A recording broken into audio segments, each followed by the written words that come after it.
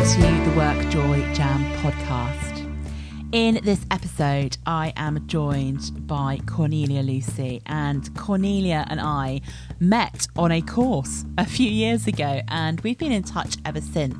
And Cornelia is a positive psychologist, and she works in the field of leadership and development. And I thought it'd be really interesting to take a question here around positive psychology and around leadership and how we can link that to joy, and to have a really great conversation about what are some of the features we find in leaders who are doing a really great job.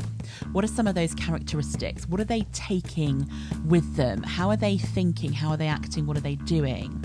And we all know how critical great leadership is in organisations, but it also isn't necessarily an easy thing to do. Anyone who is in a leadership position right now, be that through actual title or the role that you perform within your role, it is a tough gig leading people.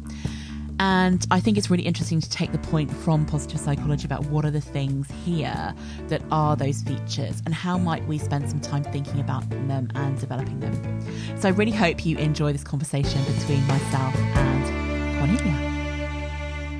Hello and welcome to the Work Joy Jam. On this episode, I am joined by the fabulous Cornelia Lucy, and Cornelia and I have known each other for a little while, and I'm really excited to talk to her about her perspective on work joy, and I think you're all going to love it too.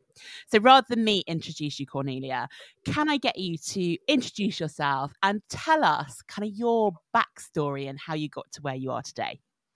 Yes, definitely. Beth, thanks so much for having me on today. Excited to be with you. So as you know, Beth, a bit about me, my background. I am a business owner, I'm a psychologist, I'm a leadership consultant, and I'm a coach. So I'm this kind of melee or mix of different hats that I wear in the work that I do today. And I suppose a little bit of backstory about how I got to where I am now and what I'm doing now. I always start, I think, by talking to people about my family background, which has been a massive influence on me. You'll probably gasp when I tell you this. I don't think I've told you this before, Beth, but I am one of 37 first cousins just on my mum's side alone. So I come from this absolutely huge family, and then my dad has absolutely loads of aunts, uncles and cousins as well. So both my parents are Irish, and they immigrated to London back in the 70s.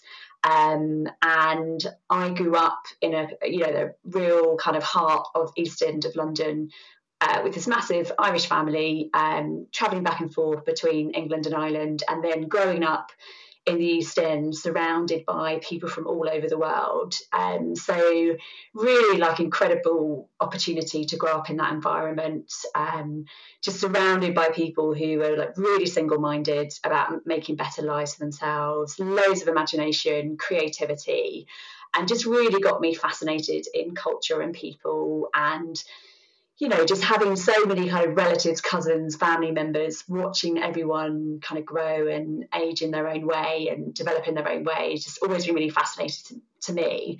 Which is probably why my first career, I actually was a successful newspaper journalist, and I was really interested in interviewing people, doing what you're doing today.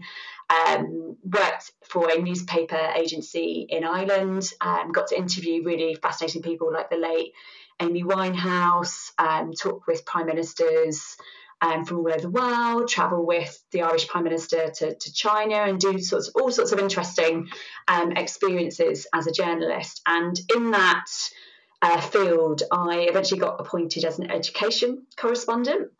And so I was going in and out of schools, universities, working with politicians who specialise in education, and became really interested in how we learn and how we develop even further. And I kind of had a bit of a curveball when I decided, actually, do you know what? I'm going to go and teach in a school. I want to know what that looks like. And I decided to do something called the Leadership Development Programme Teach First. And I worked in one of England's most struggling schools. And alongside working in one of England's most struggling schools, in fact, Ofsted described it as one of the worst schools in the country, which is always really helpful if you're an organisation trying to grow, get better.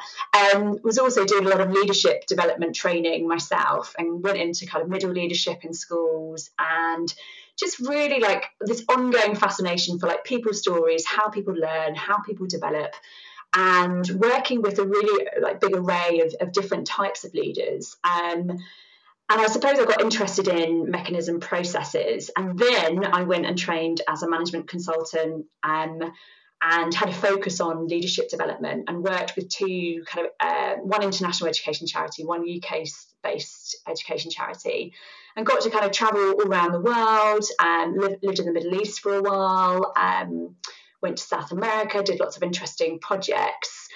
And all through, I guess, these different experiences, became really interested in the theory and the practice and the application and just the real world of how leaders behaved and developed and how they brought the best out of others. And then also, I guess I was noticing how people were not always bringing the best out of others. And the things that I noticed in all the different array of workplaces that I was working in was the fact that well-being, resilience, how well people were able to bring themselves to work and do a really good job and enjoy the work they were doing, was so hugely affected by the leaders around them, and by the way that people were either supported through a kind of pro-social environment, or the way people were actually really hindered in an environment that wasn't bringing the best out of others. So I guess I had all of this kind of anecdotal evidence, and then leadership theory and understanding around, you know, what we thought in leadership brought the best out of people. I'd done a master's in leadership at UCL in London, and I felt that actually I needed to dig a bit deeper, because it wasn't just, I guess, the theories and the learning, the practice, but I wanted to understand a little bit more about what's going on in this kind of computer in our head, like what was going on in people's brains, and for them to behave the ways that they were behaving, kind of positively or not so positively. And also, what do we know about human behaviour in terms of what brought the best out of individuals and what brought the best out of teams and organisations? So about 5 years ago now, I trained as a psychologist to kind of add that string to my bow. And it's been really incredible 5 years bringing together what I know from leadership development and from psychology, and particularly looking at things like positive psychology and functioning in individuals. Like, what's the science behind that? What do we know? Where's the evidence base? And I apply that, you know, in my work now. I specifically do a lot of work with leaders and teams and organisations to develop, you know, individuals and their performance, their leadership performance, but also teams, and also just thinking about the organisation as a whole. And it's a really lovely blend of doing work that, you know, involves research. So I do a lot of research. I'm writing a book at the moment to try and draw some of that research together, and a lot of practice then, a lot of development work. And it's just a real work joy to do what I do, because I really see, you know, what are the ingredients that help leaders, their teams, their communities to alight, and how do we kind of embed those in the way that we work and develop those. And the clients I work with have just really, I guess, thrown themselves into that, wanting to explore that. And, you know, if we really want a world that's, you know, sustainable, equitable, inspiring for everybody, then I really think, you know, how we develop more positive leadership practices for ourselves and for others and the organisations that we work with is just going to be really, really critical. And I think, you know, the pandemic and the experiences that we've had over the last year or so have kind of really reinforced that for me. And, you know, I know our podcast today is about work joy, and I really get a huge amount of work joy in seeing that happen, and seeing people alight, and in seeing, I guess, the evidence making a real difference in workplaces. So I guess that's a whistle-stop tour of my background and my story, Beth. So feel free to kind of pick away and ask me any questions. I've got so many questions to ask you now. I've been writing them down and highlighting them and sharing them. So I'm like, thank you so much for sharing your story. And I love the combination of both kind of the life story and the work story, because for me, when we talk about work joy, work is not separate from life. It is part of life. And I think the more we think about them as blended together, the more we'll be able to get more joy from work and more joy from life and be able to have that more Totally. successful blend. And people often talk to me about work-life balance, and they talk to me and I'm like, I'm not sure balance is actually really the way that we want to go, because sometimes in life work is going to take some priorities, sometimes life is going to take some priorities. If we're only saving for balance, we might get actually really out of sync with what we need. But if we talk about kind of blending those things together and understanding and having really good boundaries and all that stuff, then we can make that stuff happen. But that is a whole nother conversation. And I have so many questions for you. So the first one I'm going to say is, one of 37 first cousins on one side of your family. Right, I have 6 cousins in my entire family, both sides, and I struggle to keep up with them. So 37, that is a big, big family. Love that. And I'm loving kind of how you grew up. And the big word I wrote down with talking about your whole career and what you've done in your life, I wrote down this in big, bold letters and then highlighted it.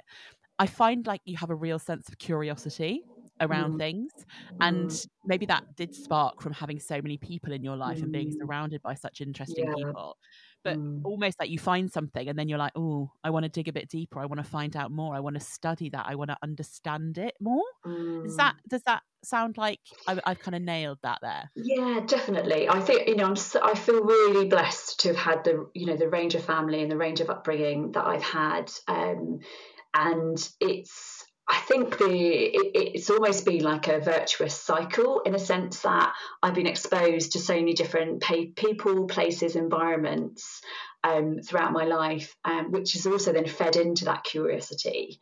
So I think it's a virtuous circle, and also just, I suppose it's, also, as you can imagine, we're such a huge family. We have incredible positive emotive experiences. We have a lot of joy in our family. We also have a lot of tragedy in our family as well. So, you can't avoid that. It's a part of life. So I've seen, I guess, the light and dark side of life in a personal level, in family, relationship situations.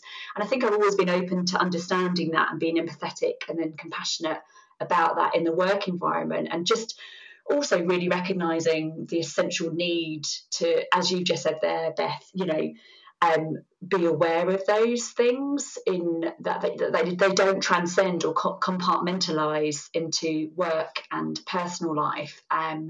They're much bigger. They do transcend. And we need to, as leaders working in organisations, to really bring the best out of ourselves and others. We've got to really own that, be honest about that, and put that forward. And all of the research that I've done has shown that in being curious about that for ourselves, for others, and being open about that is actually a win-win situation for leaders and for everyone else around a leader in a team, in an organisation, because that curiosity, that care, that compassion and understanding that we're all living lives, and these lives are, melting pots of different experiences, will actually help us do our best work and to really enjoy the work that we're doing, if we're really honest and open about those things and authentic about those things. It's really interesting there, because you're talking about like joy and tragedy and understanding the melting pot of life there. I love that as a description.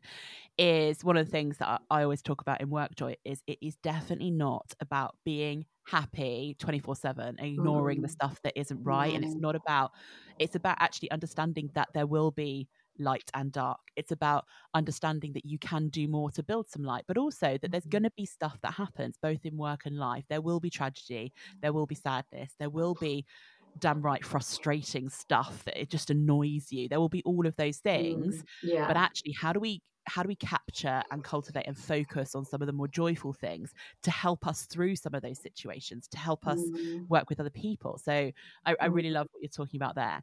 So my next question, can I jump in on that? Yeah, of course you can.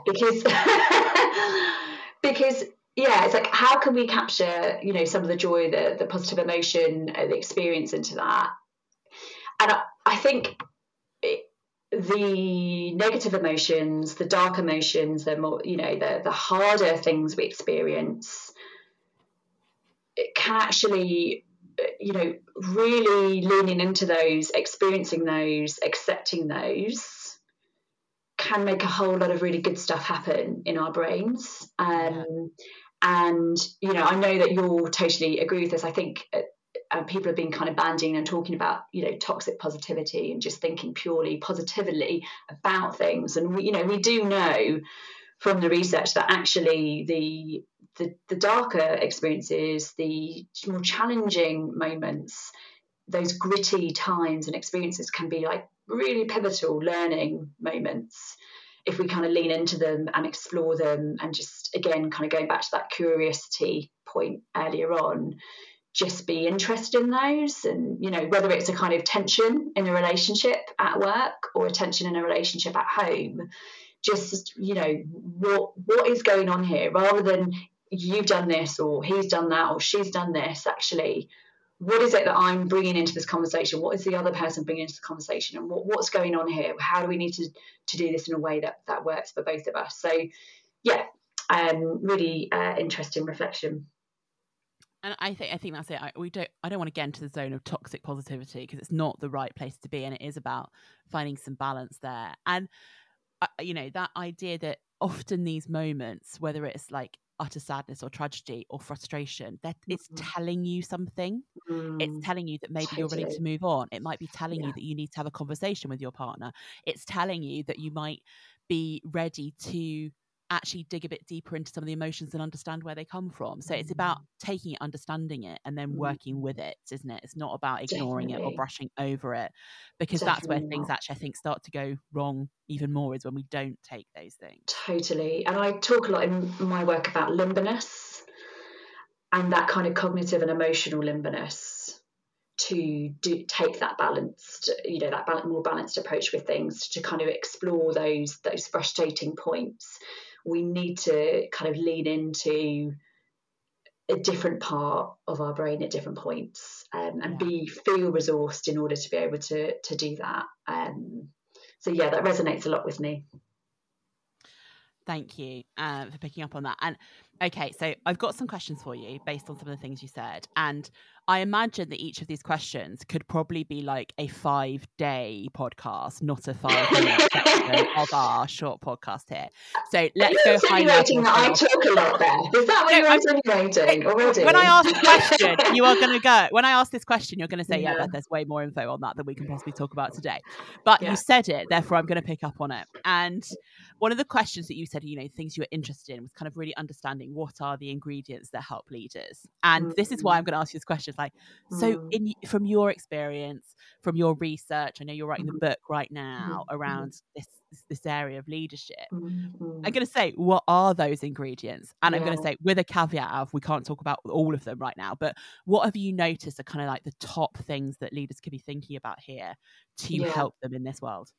Totally. Yeah, no, really good question. And I like kind of slimming that down, because as you said, we could spend a long time and days talking about it. But I think there's, in the research and what I'm noticing, I guess there's some really juicy behaviours coming through around what leaders do that create more optimum functioning in themselves and more optimum functioning in the people in their teams and organisations. And there's like some themes that are coming through. I think one of the caveats of this is recognising that, we are all imperfect, perfect human beings. So positive leaders, and that's a term that I use to describe leaders that bring the best out of themselves and those around them. They don't do these things 24/7. They're not always perfect. They don't kind of, live by the book on everything that they do, but they have a kind of tendency for certain ways of behaving. And I think that tendency is, being really abundant in the way that they think, being really strengths focused in the way that they think about themselves and about others. They're not kind of rigid in the way that they perceive or analyse or think about things. They're very willing to kind of think broadly about things.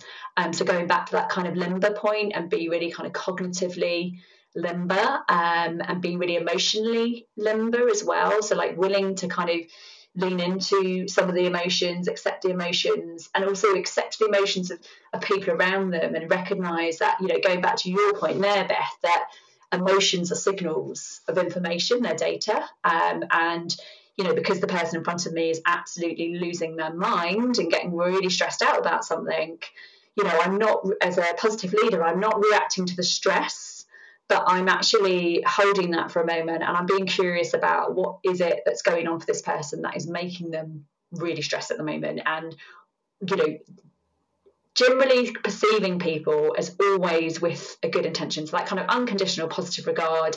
This person's coming to me because they've genuinely got a concern about something. Okay, they're not presenting that concern to me in the best way, but there's a lot going on for this person, or I'm assuming there's a lot going on for this person, and I'm assuming that this person has a good intention, and so I'm going to work with the information that they're bringing to me and not react to that kind of more animalistic part of my brain where I could clearly just get really annoyed with this person in front of me. So they've got that kind of flexibility in the way that they think. They're also full of hope. So I've done a lot of research into hope, and hope's a really interesting one because we see optimism and we see hope, and quite often we think they're the same thing, whereas actually they're really different. They're really different concepts. We measure them in different ways. They manifest in different ways. And positive leaders tend to be really hopeful in a sense that they are, there's two aspects to hope. There's agency and pathways. So this idea that when we have hope, we believe in ourselves, in what we're doing, and we also are really kind of structured in creating pathways to move forward with that hope. So we've got a plan, basically. We're not just optimistically thinking positively or thinking things are all going to turn out okay. Positive leaders tend to think, I believe that in the best of myself and those around me for this to go well, and I'm also going to plan out the pathway in which we move forward with this. And obviously I won't be naming any names, but in terms of how people have dealt with the pandemic, you can see where there's been wild optimism. So people just thinking, oh, do you know what, it's all going to be absolutely fine, etc., etc., etc. And then there's been people who've been hopeful. So they've been people who have not only believed in things kind of working out well and having the agency and faith in themselves and those around them, but actually making sure that there's a plan and a pathway forward. So I guess that's the kind of third area that I'm noticing. The fourth area that I'm noticing is around having a real sense of purpose and knowing exactly the direction that you're going in as a leader, having real clear sense of who am I, what are my values, what do I stand for, what is the purpose and what I'm doing in this meeting, in this minute, in this hour, in this day, and how do I make sure that purpose is really clear for myself, for others, for our team, and how do we keep tapping back into that, reevaluating, checking back in on that. And then the next area that feels really important is sustainability and health. Holistic kind of attitude, holistic behaviour. So decision making and thinking, not just what's good for me in this moment and what's going to help me out, but actually what's the bigger good here. So how is this decision going to affect the well-being of my team? How is this decision going to affect the sustainability of what we're doing as a company and organisation? And just having a really layered and holistic approach to being healthy for ourselves, for others, for those around us. And then the other thing I guess I'm noticing a lot that's coming through in the research that we're seeing a lot that gets backed up, and it won't come as a surprise, is having seeing that relationships and relational connection with others is so critical to how we go about our work, and just being really aware of these connections that we make with individuals, with teams, and building those connections really purposefully, drawing on those, seeing the way we work as being underpinned by this very clear relational fabric, and not just being about the task at hand, not just being about the technical expertise in what we do, but the much broader picture and how we connect with others, and how that connection enables us to do the best thinking, how that connection enables us to see what we do as really meaningful. And I think all these behaviours, they all complement and interact with one another. in lots of different ways. But it's,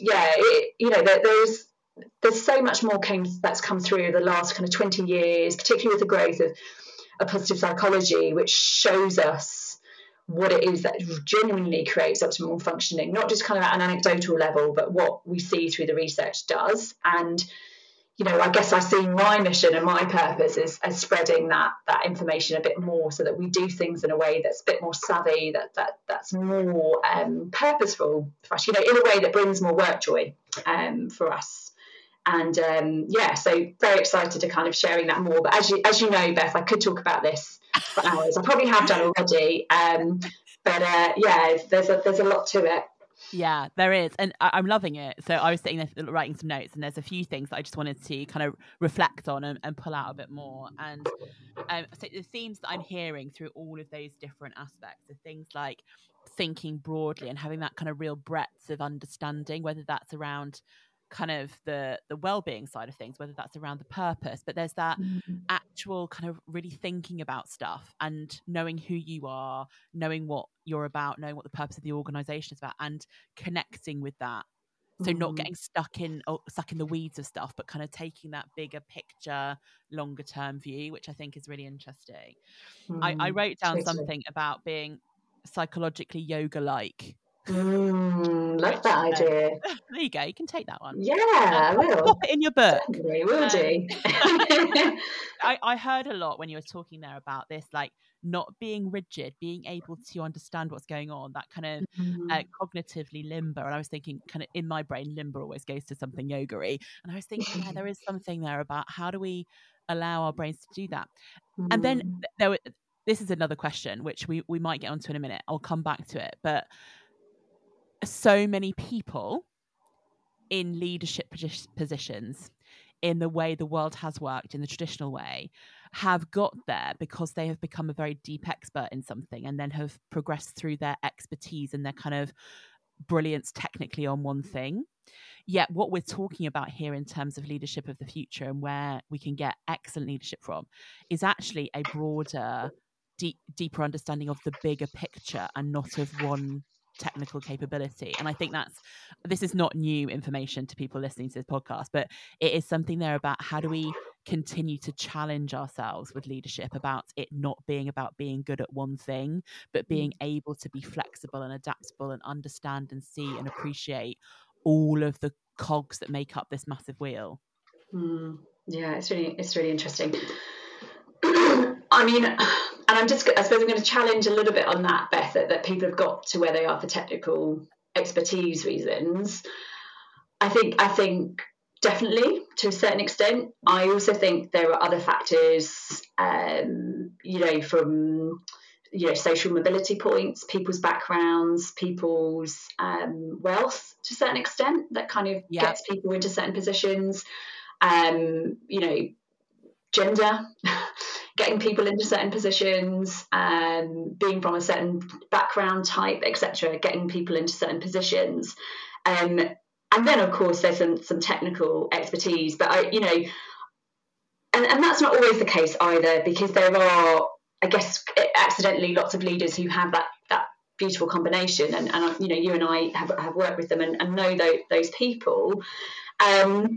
But yeah, I think kind of going to your point about leadership of the future and that needing to be more flexible, and I think it makes me think about needing more diversity in our workforce. For the first in the first instance, gender diversity, ethnic diversity, and just getting going back to my childhood experience of growing up in the East End of London, surrounded by people of all shapes and sizes, all sorts of backgrounds, doing all really interesting things with incredible creativity, curiosity, drive, and making sure that everybody is getting the opportunity to work in all types of organisations. So it's making me think about diversity first and foremost, and needing to achieve that at all sorts of levels. I think we talk a lot about it at the moment about racial diversity, but I think one of the areas that we're maybe not talking enough on is also kind of social diversity as well. And again, that's another kind of tangent I could go off on. but yeah, being able to be flexible, I think it's recognizing that we have to do this moving forward. I think the pandemic has brought a lot of lessons home to people. I think we've seen that the companies and the organisations that have offered a bit more flexibility to their employees have got that flexibility back in bucket loads. The leaders that are compassionate, who are mindful about their employees, who have conversations about these the challenges that people might be facing, that is creating a much more return for those organisations than those that are being a lot more rigid, I guess, in the way that they're approaching things. I think it's really difficult, given the responsibilities that leaders have on their shoulders and everything that leaders are tasked with doing. It's a really hard thing to do, but I think we need to be really encouraging and culturally demanding of greater self-awareness and other awareness. And that needs to be something that we recruit for, that we notice, that we develop, that we appoint people in positions of authority when they are being really really self-reflective, really self-aware, and conscious of everything that's going on around them. So anyway, my head is kind of sparking with lots of different tangent points. So I'm probably not totally addressing the question, Beth, but don't worry. Pick me back up on it's a really good point, and I think I am totally on board with the idea that we need greater diversity in all shapes and sizes, not just around gender or ethnicity, but around how people think and how people come to the world and how people, what social background they come from. And you are right that there are many leaders out there that come from a specific type of leader, and there might be some need to change that as the world goes forward. So totally get it. I am going to move on to my next point, because otherwise we won't get through it. I think it's a really great one, and we could definitely again do a whole nother day on the subject of how diversity will help improve leadership, and there'd be so many interesting things to talk about there. Maybe we'll do another one later. Yes, let's do that. I'm loving what you're talking about there about the difference between kind of blind optimism and hope. And one of the things in our definition of work joy is that when you feel work joy, it is a hopeful place. It's where you can see opportunities. It's where you can have some energy to put the work in, which you're talking about, like what's the pathway, what's the plan.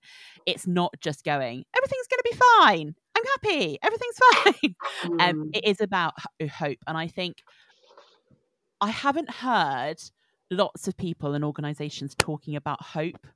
And I think hope is a really great thing. So I'm hopeful that we can get more hope out there in the world, and understand that if you can have hope, you can make things happen. And it's not to say that optimism is a bad thing, but sometimes if it's not realistic, that's not so helpful. And the other things you talked about there, just to take a couple of them, that around this idea of sense of purpose, it's come up on so many of the podcasts we've been talking to. And so many people find this subject really difficult because they're like, well, I don't really understand my purpose. And it is about that self-awareness and maybe digging a bit deeper and connecting your own personal purpose, the purpose of the organization, and being able to find some alignment there. And one thing I find is when there are people who are experiencing kind of what would I call it, a chronic lack of work joy, when you dig deeply, it's often because their personal values and what they really believe in, their purpose is directly misaligned with their organization. Definitely a key factor that comes up again and again. And I mean, I have to admit, like, I do find it hugely fascinating when I am working with a group of leaders who are, doing incredibly well. And I ask that group of leaders, what are your personal values? And I, again and again, I ask that question, Beth, and I'm astounded by the number of people that don't raise their hand or can't share them. And that for me is, I get naturally a little bit worried, because I know that if we don't understand our own personal values, that's going to cause all sorts of interesting overwhelm, being pulled from pillar to post when challenges come our way, and when the VUCA world that we live in. Knowing our values personally really is a massive anchor for us psychologically. And yeah, it's just a really, chronic lack of, of understanding that, which therefore then ends up leading to a lack of work joy. And I think not knowing kind of one's own strengths, one's own values, and how the values align to the organisation, how my values align to the work that I do, is a real missed opportunity for people. And if there's one thing I'd like to achieve in my lifetime, is getting more people to understand their own personal values. And I think the leaders that demonstrate the positive leadership behaviours are really aware of those values and have kind of sought them out, not always necessarily crystal clearly, but they're kind of more aware of those, and they're more able to align the work that they do in the organisation, the way their team works, and how that all fits together well. And I think the other thing is with that sense of purpose is kind of coupled with our values, is being aware of our strengths and what we're really good at, and recognising, going back to the point of diversity and diversity in the way we think, diversity in the strengths that we have. Like, we all have different unique strengths, which are the things that engage us when we work, the things that give us a lot of energy in the way that we work. And I think if people understand more about what their own strengths are as a human being, and there's lots of different ways that we can do that and assess that now, we can use that to kind of, again, align not just our purpose to the work that we do, but also the type of work that we do. So understanding more about ourselves and the team that we work in, we can distribute more of the workload so that people are doing the things that they really get passion in, that are energized by, that drive them, which again can heighten this sense of purpose. So I think it's a lot about values alignment, and it's a lot about working to your strengths. And yeah, totally agree with you there, Beth. And I think these are things that if considered by organisations, can make such an incredible difference. And I just see it day in, day out, which is really lovely. And working with an organisation recently across the senior leadership team and the middle leadership team, and introducing this understanding, has been incredibly valuable to that organisation, that have managed to kind of weather some really critical moments over the last year. So it just makes such a difference. And I feel like I want to go on to another tangent of another topic, but I should go back to you, Beth, and see what your reflections are. I mean, as you know, like I'm a massive proponent and advocate of values and the importance of them for organisations and individuals and leaders and everybody. Yeah. One thing I was just really reflecting on there while you were talking about it is, I think sometimes when you talk about values in organisations, sometimes they're seen as kind of like slightly a cheesy thing to be talking about, or slightly too fluffy. Yeah. And I love the way you describe them there as like the real anchor for your leadership, and they're a real anchor psychologically to help you do things well. Is I'd love us to help people understand that values aren't cheesy, and that they're not fluffy, and that they actually have real strength behind them and can really help you do stuff. Definitely. And some of the organizations I work with on developing values and understanding what they're all about and helping you kind of describe them, it can help an organization achieve amazing things. It can help leaders really understand and be the best that they can be, as often as they can be, that understanding that everyone is imperfect in these things. Totally. And also the other thing I was really reflecting on is the fact that we need to also, people who are kind of values led, we need to check in on our own values, because I think over time, and as you change and grow as a person, and as you develop new strengths and new skills, and as you understand the world in different ways, sometimes those values change, but we haven't checked in on them. Yeah. I mean, it's really interesting, because I mean, the science would say contrarily that our values don't really change significantly over time. So once we get to a certain point in our adulthood, they're not going to change too much. However, I think what you're saying is really important, is that kind of checking back in, because maybe the order of them has changed based on the given circumstance that you're at right now. Maybe that some have come more to the fore based on the situation that you're in now. Maybe something is more important to you now in a particular value. For example, when people go through major transitions, growing their family, changing in career, changing role, that kind of thing, there's definitely that change. And yes, completely agree with you, Beth, that we need to do that constant check-in and realignment alignment is so important. And, going back to kind of the difference it makes for people's leadership, I also think it, has the potential to save people's mental health, like entirely. If people understand their values and live to their values, it's much easier for us to undergo some of the stresses and challenges that we go through. And yeah, there is just real strength behind them. And back to your point about values being seen as cheesy and fluffy, I think where that kind of comes about is often this kind of lack of integrity between what maybe an organisation or a team or a leader says are their values versus the way they behave in accordance with those values. So your point about checking back in on them, like, are we living them? Are we breathing them? Are we using them all the time and using them to help shape our systems and our processes and what we do and how we behave? It's going to be so important for them not to be kind of empty words. And having kind of words up on a wall when you walk around an office, doesn't tell me if those values exist. What tells me is when I'm having conversations, when I'm interviewing individuals in a firm, an organisation, and I can actually see those values coming to life. And so I think we're bright people, we're bright human beings. Human beings are sassy, they're snazzy, they can work stuff out instinctively. And so an employee will instinctively, and a leader will instinctively know when a value is just there's not integrity behind it. We sniff it out. We're animals at the end of the day.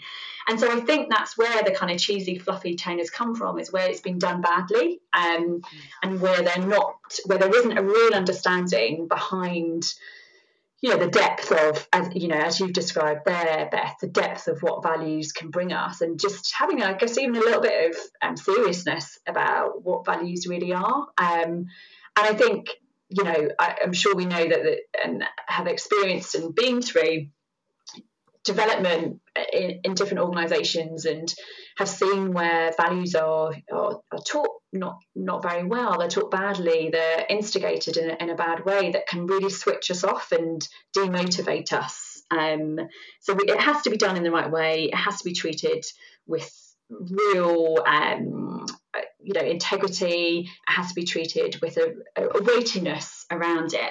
And also, I think there's something about, going to work in an organisation being told that these are your values and these are the values of the organisation. Like, you have to, and I know that lots of organisations have brilliant recruitment processes where they look at this, but you have to really buy into those values. You have to understand those values and just in part of the induction, understand where they're coming from.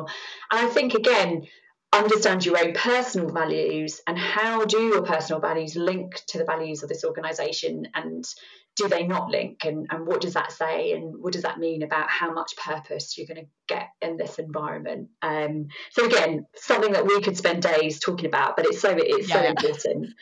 Yeah. And what I am going to do now, because to make sure that people don't switch off because we've been talking for 4 hours, so I'm going to move us on to our quick fire questions. So we could totally talk about values. We could talk about leadership. We could talk about it for days and days and days. And thank you for sharing your insight so far. And it would be lovely to talk about some of these things more in the future. Right. Here is the quick fire questions. Are you ready? Sure. Fire away. So this is a personal one. So for you personally, what thing is always guaranteed to bring you a little bit of work joy? Yeah. So I think it's doing anything at all that is working to my strengths and values. So anything that's related to leadership, compassion, empathy, when I'm coaching, when I'm listening to what people are saying, what they're bringing, any opportunities to be enthusiastic or build relationships. So, going back to the point that we've made already, just anything values related for me or strengths related brings me so much work joy and life joy. Great. Thank you so much. Second question. Yes. What book are you currently reading? Yeah, so I'm currently rereading, because it's just a great read, a collection of essays called How to Be a Positive Leader. And it's edited by two absolutely phenomenal American women who are like gurus of positive organisations, called Jane Dutton and Gretchen Schweitzer. Two amazing women who've been really campaigning for a lot of the stuff that we've been talking about today in their very long careers. So it's a great read, really good selection of short essays. Yeah, fantastic. We can talk about that again. Yeah. What's the best or most useful bit of advice that somebody has given you in your life, in your career, that you always find yourself coming back to or passing on? Yeah, really. So I know that you knew you were going to ask me this one, Beth. I kept on coming back to something that my grandmother has always said, actually, which is your education is the one thing that can never be taken away from you. And I find this really interesting. Like, basically, it's really instilled that kind of constant learning mentality, because everything we learn, everything we kind of take on board, we carry with us through life. And there's a whole kind of backstory to why she used to talk about that, from living in a country that was under kind of occupation, and how that experience was for her, like having her home taken away from her and all those different things, but knowing that the things that she learnt were in her head and no one could ever take them away from her, really gave her a strong sense of meaning. So I think that's something I carry with me. And may I cheekily have a second one? Yeah, of course you can. So my second one was, and then it feels like a bit of a cliche, but I think it's a cliche we must acknowledge, which is always put your own oxygen mask on first. And I work with a lot of leaders trying to do everything and anything for everyone around them, doing an amazing job, but not necessarily looking after themselves first. And it's just so important for the sustainability of those incredibly gifted leaders to do that. So definitely always put your own oxygen mask on first. It might be a cliche, it might be a bit cheesy, but it's an important one. I don't mind. I'll allow it for this particular one. Thank you. So, thinking about advice, what is one super practical bit of advice that you could give our listeners that they could go and do today, tomorrow, the next day, every day, something small maybe, that would help them to build some work joy in their lives? Yeah, so I think it's going back to what we discussed, without sounding like a broken record. Just go and assess your own values, work out what they are, hold them close, put them in your chest, put them on your wall, work those out. There's lots of really great ways that you can do that, and just work out your own strengths as well. What are your strengths? Do they look like? How can I assess what they are? And hold those two incredibly important parts of who you are, your values and your strengths, really close to you. And I think they will resource you no end and help you out in so many different ways. And certainly something that's really helped me over the years. Fab. Thank you so much. And my final question for you is, where can our audience find out more about you and your work? Great, yeah. So I'm on LinkedIn. So Beth and I are both on LinkedIn. So you can find me under Cornelia Lucy, or my newly launched website, which is www.cornelialucy.com. And I'd love to kind of, if people want to pick up or carry on this conversation, I'd love to hear more. Brilliant. And just so that people know, the book you're writing, when might we see it on our shelves? Yes, so good question. It's going to be a long time coming, so it won't be out until next year. So maybe we can pick back up and talk about this again next year. Fantastic. So one to look out for in the coming year. Thank you so much, Cornelia, for being with us today. We could have talked for hours on end. Maybe we'll do another one on another subject at another point in time. But thank you so much for your time. Thank you, Beth. Have a great day, and enjoy bringing lots of work joy to everyone that you're continuing to work with. Oh, I shall. Yeah. Thank you for listening to my conversation with Cornelia. There's a lot of great stuff in there, from her research, from her practical work with leaders. And there are a few things that I really pulled out. In fact, there are 3 for me that I'm really considering taking away and considering in more detail. And the first one is this idea of optimism and hope, and that sense of the future can and will be better. But not just blindly thinking that without taking any action. It's about people who can think like that and find the way towards it, find the way to action to lead people with that. And I really like the word hope. I think hopefulness is a wonderful thing. I think it helps us to keep things in perspective. I think as a leader, it really helps other people to be able to get through difficult times, challenging situations.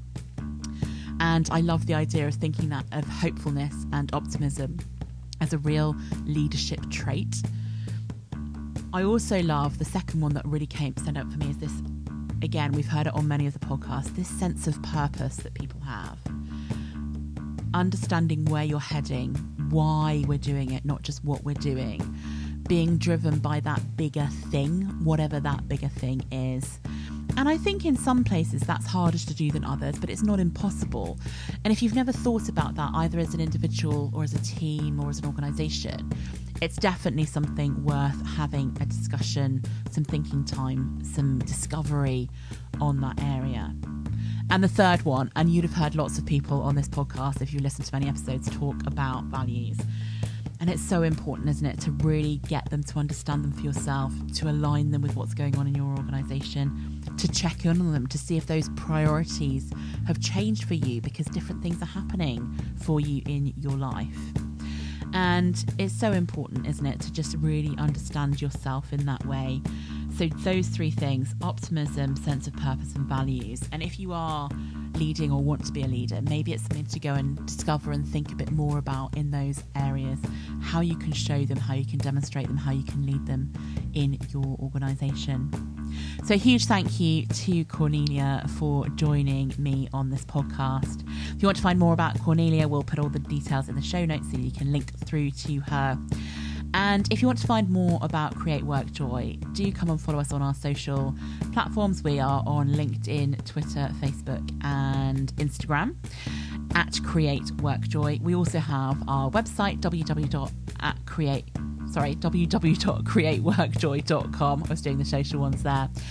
And on there you can find out more about the Workjoy Way, which is my 16-week signature coaching program helping you to create and cultivate more joy in your working life, and also about our growing community, the Club Workjoy, of people who are trying to do that and working together and being inspired to make that happen.